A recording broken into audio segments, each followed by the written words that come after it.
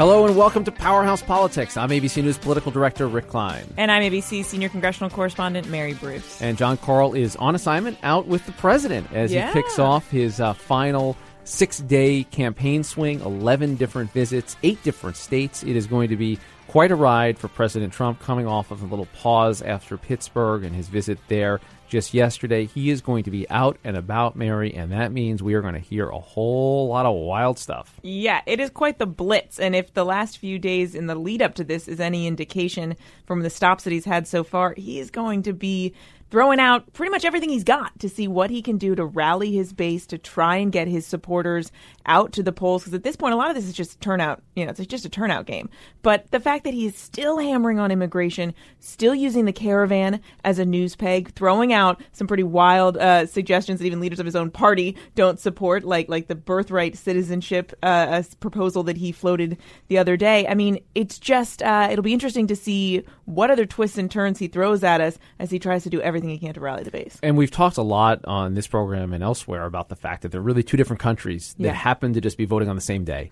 And you see that in the House map and you see that in the Senate map. And I think you can even take that one step further because the two parties are running entirely separate campaigns. They are not arguing with each other as much as they're trying to talk over each other. And the president hitting hard on immigration. And Mary, as you've been out reporting around the country in some of these key races, you've got the Democrats who are just talking about an entirely different set of issues. Yeah, and the Democrats say, look, the president is talking about immigration because he's trying to change the subject. And, well, yeah, he is. That's exactly what Republicans are trying to do, because Republicans are keenly aware that for a lot of voters, and we've seen this ourselves on the ground in some of these key states, health care is the top issue of their concern. You now have 53% of voters who have a favorable view of Obamacare, and that becomes an issue for a lot of Republicans who for so many years have been railing against Obamacare. And we were on the ground in Missouri, which is an incredibly close Senate race there. You have the Democrat Claire McCaskill trying to hold on to her seat in a state that Trump won by 19 points.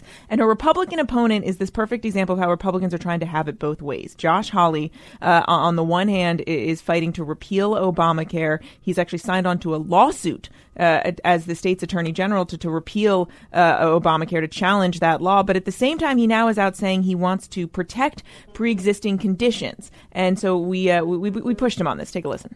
So which is it? Do you support these protections or do you want to get rid of them? I want to get rid of Obamacare, and I want to have the protections without Obamacare. If you want to keep these protections, though, will you take your name off that lawsuit? No, because I want to get rid of Obamacare. The lawsuit's even though Obamacare keeps those protections? Obamacare it is driving the cost of health insurance up. The way that Obamacare is written ties the pre-existing conditions coverage to the rest of Obamacare.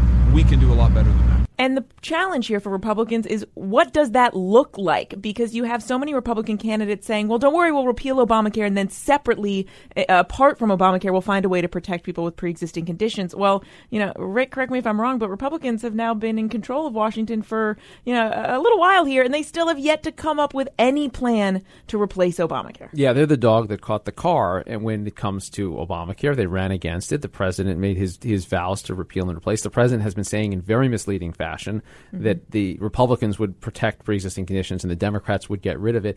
To my mind, the fact that this continues to come up in campaign messaging and campaign advertising, this is a stubborn issue. This is a through line that cuts across states, red and blue. This has been a very big issue. And the fact that Republicans have had to respond like this tells us as reporters on this that this is an issue that's gotten traction. We see it in our polls. We see it on the ground from the reporting that this issue has broken through. And that is something that gives Democrats a lot of confidence about their prospects 6 days before this election. And it's just pretty remarkable. I mean, even when you go out and travel and you listen to the TV ads, which are impossible to escape from. I will be so happy in a week when we are done with those ads. But, think about just a couple years ago where you had Republicans, almost every single campaign ad was railing against Democrats and Obamacare. And now you have Democrats being able to tout that in their ads and Republicans trying to figure out a way to walk that fine line and have it both ways. It's just a remarkable shift. And it does, we talk about the way that the maps are different. It gives at least the possibility of some traction around some red state Democrats. And as you've gone around in Missouri and North Dakota recently, but you can also go to West Virginia or go to Montana, and you have Democrats who, some of whom were very critical of Obamacare or about portions of Obamacare originally. We've seen the politics flip around entirely, and they're running on it. Exactly. And it is interesting because it does give a lot of those red state Democrats a new issue to gain traction on. I mean, we were in in North Dakota where, again, voters all told us healthcare, the economy. As much as the national conversation may be around some of these other issues, it really, it's no surprise, but it is those pocketbook issues that for so many voters are still the top of their mind. And we were in North Dakota, and Heidi Heitkamp, of course, is in this incredibly tight race. That's a state that Donald Trump won by 36 points. And she is also getting hammered on an issue that a lot of Republicans are still hoping they get a bounce from, and that's Brett Kavanaugh and his confirmation. Heitkamp, of course, came out and opposed Brett Kavanaugh. It was an incredibly emotional decision for her, one that at the time she said she took knowing it could cost her her seat. And just listen to how she sort of described to us the state of things right now, her state of mind. Millions of people in this country live without being a United States Senator. It's not the end-all and be-all. And I certainly hope I'm given a chance to serve North Dakota again. I hope I'm given a chance to serve my country again.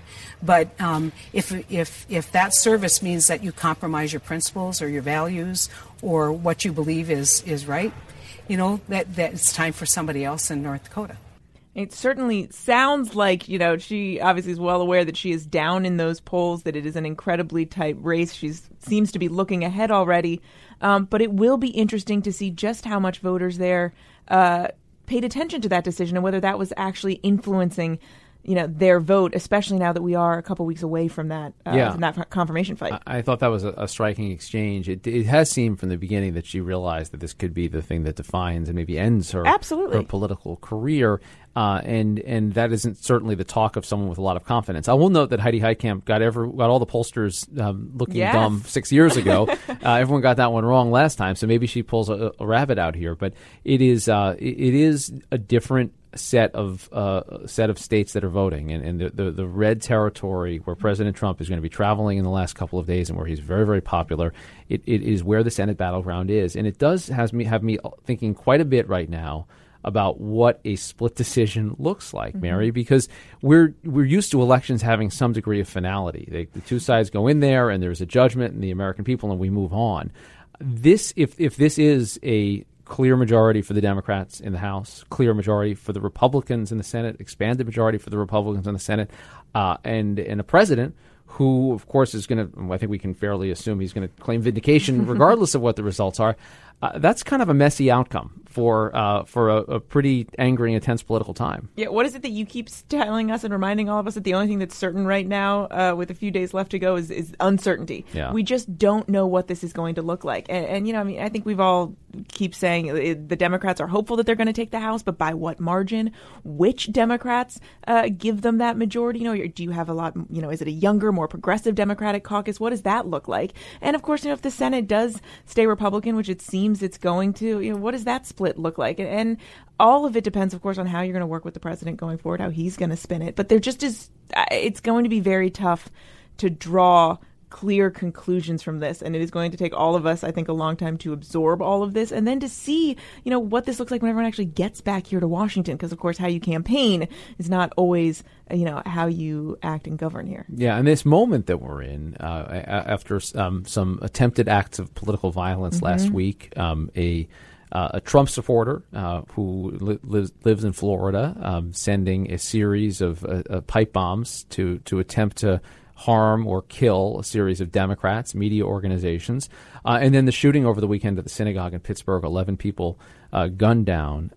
It put a chill on politics for a few moments. The president saying he's under his best behavior, but it's an undeniable element to this when you look at the way that political violence, racially and ethnically tinged violence, people that want to do harm. This is a tense and really truly angry time in politics, and to see it spill over into actions is just it's chilling and kind of sad. It is chilling, and it is frightening. I mean, it's downright scary when you think that the divisive rhetoric is now leading, perhaps, and influencing people to take action, very frightening action. And it will also be interesting to see whether what we've seen over the last week, these chilling events, whether they encourage people to get out and vote, whether it changes the way people think about this election and whether or not to participate and how to participate. And of course, whether you're going to see actually any change in that rhetoric. I mean, you hear, and this is a familiar refrain from politicians. They come out, they say one thing after these kinds of events, and a couple weeks later, they're back to just attacking each other bitterly and brutally. I mean, and it still is going on in campaign ads. I mean, and it's still happening from the president himself. You hear him coming out and calling for a softer tone, and yet at the same time, he's still making very pointed, very personal attacks against some Democratic candidates. Yeah, as we mentioned, Jon Karl's headed to Florida, the first of these 11 stops. It's impossible for me to imagine 11 campaign events featuring President Trump where he doesn't engage, or the crowd doesn't engage in a little locker up. And we don't hear the old standbys about Maxine Waters and Eric Holder and Barack Obama and CNN. And it feels like all of that is bound to come back into play in the closing days, kind of adding to the tension of this moment. Well, and you've been seeing the president going back to his old playbook. Like he's trying to outline what he thinks is at stake if Democrats win. And he's using a lot of fear to do that. What could happen if some of his agenda he claims is reversed, or if you do have, Nancy Pelosi at the helm again. And he uses a lot of, fear tactics to do that. And the question is, will he tone that down at all? Will he encourage his supporters to tone that down? From what we've seen so far, I doubt it. Yeah, and the big issue that he's pressing right now is immigration. Mm-hmm. He's activating U.S. troops to the border, 5,000 plus U.S. troops to confront a group of refugees that is unarmed, that may at this point be less than 5,000 people. We're talking about, and they won't be here by election day. That's right, won't be here. It's only a 45-day troop surge to the border. Unclear what they'll be doing. It is clearly a statement. It is a loud statement. It is a dramatic statement, but it is not an actual. It doesn't seem to have any policy ramifications. This is about amplifying this and making this into a threat that truly isn't a threat in the run-up to the election. And with birthright citizenship, look, this is something that the president has mused about publicly before. He could do it right now, or think he could do it right now. It'll be tied up in court. It is not a coincidence that a week before the election, it's suddenly coming back into view. It's an issue that he views as something that motivates his base and gets Republicans remembering why they voted for him the first time. Yeah, these are political plays. And he's been pretty transparent about that. I mean, just look back through his Twitter feed. The president has tweeted that he thinks that immigration is a winning issue for Republicans in the midterms. And that's exactly what he's doing. He is going out and targeting and hitting on the issues that he thinks excite his base the most. And he is now using every tool at his disposal to do that. And who knows? I mean, birthright citizenship, is that something that he's serious about doing? Is that something that he's just floating? Is this something that he knows gets everybody whipped up? And it certainly has. But whether there's any lasting impact of some of these decisions and proposals remains to be seen. But in the immediate, it is clear that he is using every single thing and tool at his disposal to try and hammer away at this issue, which he thinks will ultimately drive his supporters to vote. And I think it should be noted that it's not an issue that is a clean Democrat versus Republican issue. No. You have some Republicans who say this is a terrible idea, it's unconstitutional, Paul Ryan among them, but even some that are in targeted races, in tough re-election races.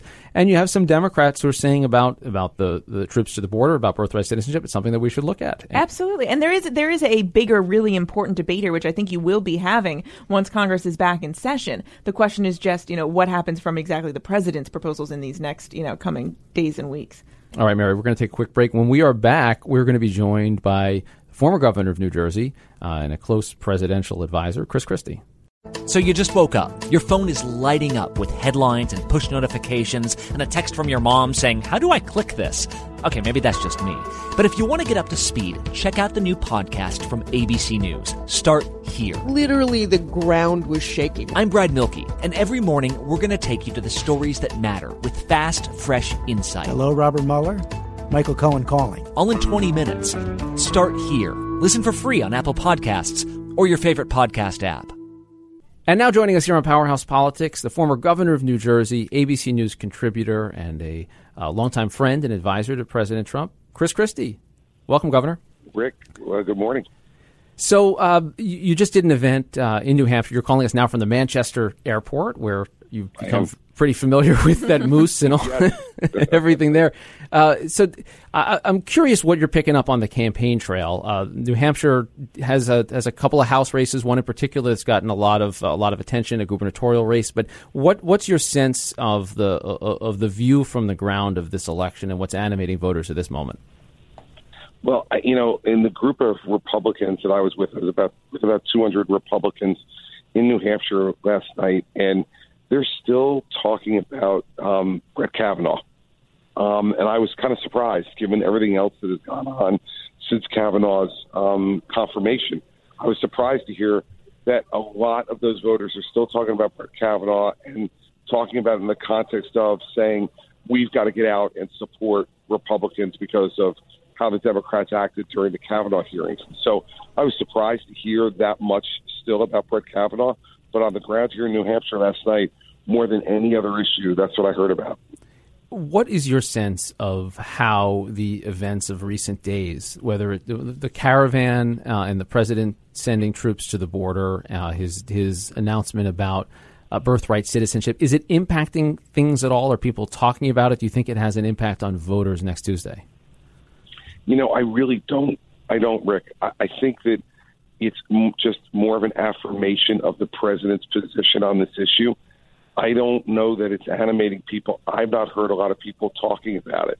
I've heard more people, quite frankly, talking about the murders in Pittsburgh than I've heard them talking about, at least recently, the caravan and the actions the president's taking. I think what the president's doing is reassuring his base that he's going to continue to remain strong on that immigration issue. But I don't know that it's animating folks. Like I said last night, I really thought I'd hear about the caravan, about birthright citizenship, about even the murders in Pittsburgh. I did not. I was still hearing about Brett Kavanaugh in a place where, as you know, you have some of the most aware and informed voters in the country, given what they participate in every 4 years, and they don't turn it off in the interim period. So I think that's a really interesting thing for me to have heard last night, because I know these New Hampshire voters pretty well. And they're well-informed folks, and if they're talking about it, that's probably what's animating folks up here at the moment. What about health care, Governor? Obviously, Democrats are hitting the issue hard in these final weeks and days. You've heard the president also coming out and hitting on it a little bit. Is that resonating, or is there concern about how much Democrats may be able to be gaining traction on this issue? Well, I can tell you, for instance, Mary, as opposed to New Hampshire, in New Jersey, I've heard a lot about that issue. A bluer state, a more Democrat state, and I've heard more in the congressional races about the health care issue than I heard, let's say, up here in New Hampshire last night. I do think Democrats are getting some traction, especially in House races on that issue. I think it's having less traction in the Senate races just because of where the competitive Senate races are. But in some of these competitive House seats in suburban areas, the pre-existing condition issue is one that's really cutting. And the Republicans, to this point, I think, have been pretty ineffective in terms of making their case on why they weren't going after the pre-existing condition coverage and were going to maintain it. I think they're being drowned out by the amount of money, quite frankly, the Democrats are spending on this issue. Yeah, you've seen a lot of Republicans now coming out, and the president, too, saying they are going to act to protect pre-existing conditions, that really popular provision of Obamacare. Is that too little too late? Does that sort of backfire on them? Is it better for them to just sort of stay away from that issue entirely?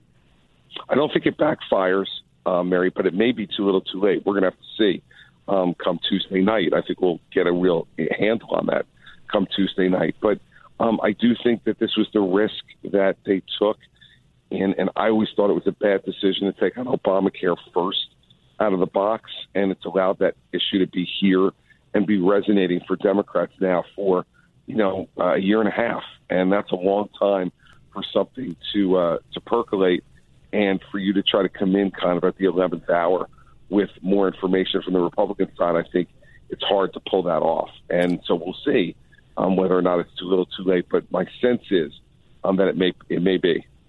Governor Christie, the president is about to engage on a blitz, 11 campaign stops over the last 6 days of the campaign. What's your sense of his mood, his attitude, his outlook going into this stretch, given the political violence we saw last week, given the shooting we saw at the synagogue, the killings at the synagogue over the weekend? Has that tempered him at all? What are you expecting from him, and what's going through his head at this moment, is your read?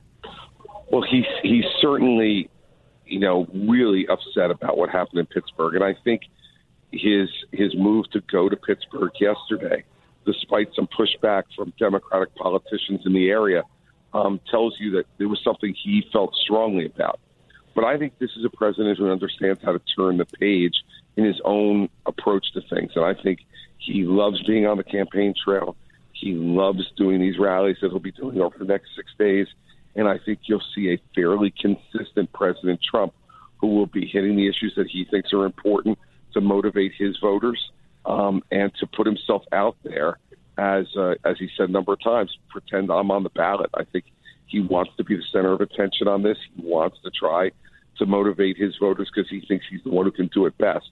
So I think you'll see a fairly aggressive, assertive, and upbeat president over the last 6 days. He does certainly seem to be having a lot of fun out there. And he has made clear, saying that he is on the ballot, trying to use that to encourage people to get out and vote. But he's also said, basically, don't blame him if Republicans see big losses. So how much responsibility will the president bear if you do see, the House, Democrats take the House by a large margin? Well, the president always bears some responsibility. He's the head of the party. And he gets credit when the party does well, and he gets some blame when the party does poorly. Now, House races in particular, as you know, Mary, are often very localized. I mean, absent, what we've seen in 1994, for instance, with the contract with America, most of the time these races are run based upon the individuals in those districts. So those candidates who lose will bear some of the burden as well. But I don't think the president, despite what he's saying, really believes that he can avoid any blame for what happens. If it doesn't go well, he'll take some blame. If it goes better than expected, you can be assured that he'll be out there taking credit. Do you feel like the strategy at the end from the president's perspective is a strategy, or is he throwing things at the wall? I got to say, when I heard about the birthright citizenship thing, I just thought, man, this is just throwing these things out there. The 10% tax cut, you mentioned healthcare and some scrambling around that. But is this just the president firing in random directions right now to try to see what sticks, or is there a broader strategy at work? Rick, I don't think it's random. I think he understands which issues motivate his voters, and he's trying in a midterm base election to motivate those voters. And so I don't know if it's a plan that they've had for months. I suspect not, but I don't think it's random either. I think it's the president himself, as his own marketer, as his own strategist, gauging what he thinks will motivate his voters, and as a result, he's going to talk about those issues and try to make sure that people remember that those achievement of those goals is only possible if he has a Republican Congress. Quickly, Governor, just your thoughts going into this last stretch. What are we going to learn about the country, in your mind, in these midterm elections that seem to be turning on so many different things all at once? Rick, I think you put your finger on it. I suspect we won't learn much, because there are so many different issues out there that are important to different people, right? I mean, 3-4 weeks ago, we would have thought this entire election was going to turn on Brett Kavanaugh. Yet now, despite what I heard in New Hampshire last night, you've had so many intervening issues that have come up. The caravan and all the things around immigration, the pipe bombs, and then the shootings in Pittsburgh, the murders in Pittsburgh. So I think it's very difficult to tell. I do think that the overwhelming historical theme will remain true, though. The midterm elections are always difficult for the party in power, always difficult for the person and the party who owns the White House. And as a result, if anything different than that happens, then that's going to inure to the great credit of the president and what Republicans have done. If they lose seats in both houses, then you're going to be able to say, depending upon the amount of them, that it's a pretty standard loss. I don't know that it's going to tell us anything about the country. I think the country is going to remain in a certain amount of political turmoil until we get to 2020.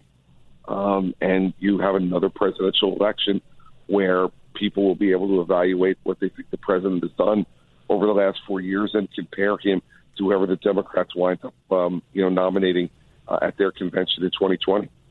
Turmoil ahead, indeed. Governor Christie, thank you for joining us, and we look forward to seeing you at our election headquarters on Tuesday night. Looking forward to it. I'm looking forward to being there, Rick. Thank you, and Mary, thank you as well. Thanks so much for substituting for John. Much more pleasure. Thank you. Thank you, Governor. Thank you. And Mary, I think Governor Christie's onto something powerful there about the potential for very mixed results. It could be an election where both sides will walk away and said, we got what we came for, and it's on to the next fight. Yeah, you won't learn much, man. That sort of landed with a thud, I think. And he's probably right. I mean, there are just so many nuances to these races. The country is so divided that the idea that we wake up on Wednesday morning, with a clear sense of really the direction of where we're headed, I just don't think it's going to happen. Yeah, it's kind of a dispiriting thought. But I'm sorry to end on that optimistic note. Politics is a journey, as we've said before. Mary Bruce, thanks for joining. Thanks for being here. We'll be back later in the week with John Karl from the campaign trail, where he's headed out this afternoon with the president. So we'll be checking back here at Powerhouse Politics. Thank you to the team. Thanks to Angie Yack, Avery Miller, our man at the controls, Trevor Hastings. I'm Rick Klein. Catch us next time.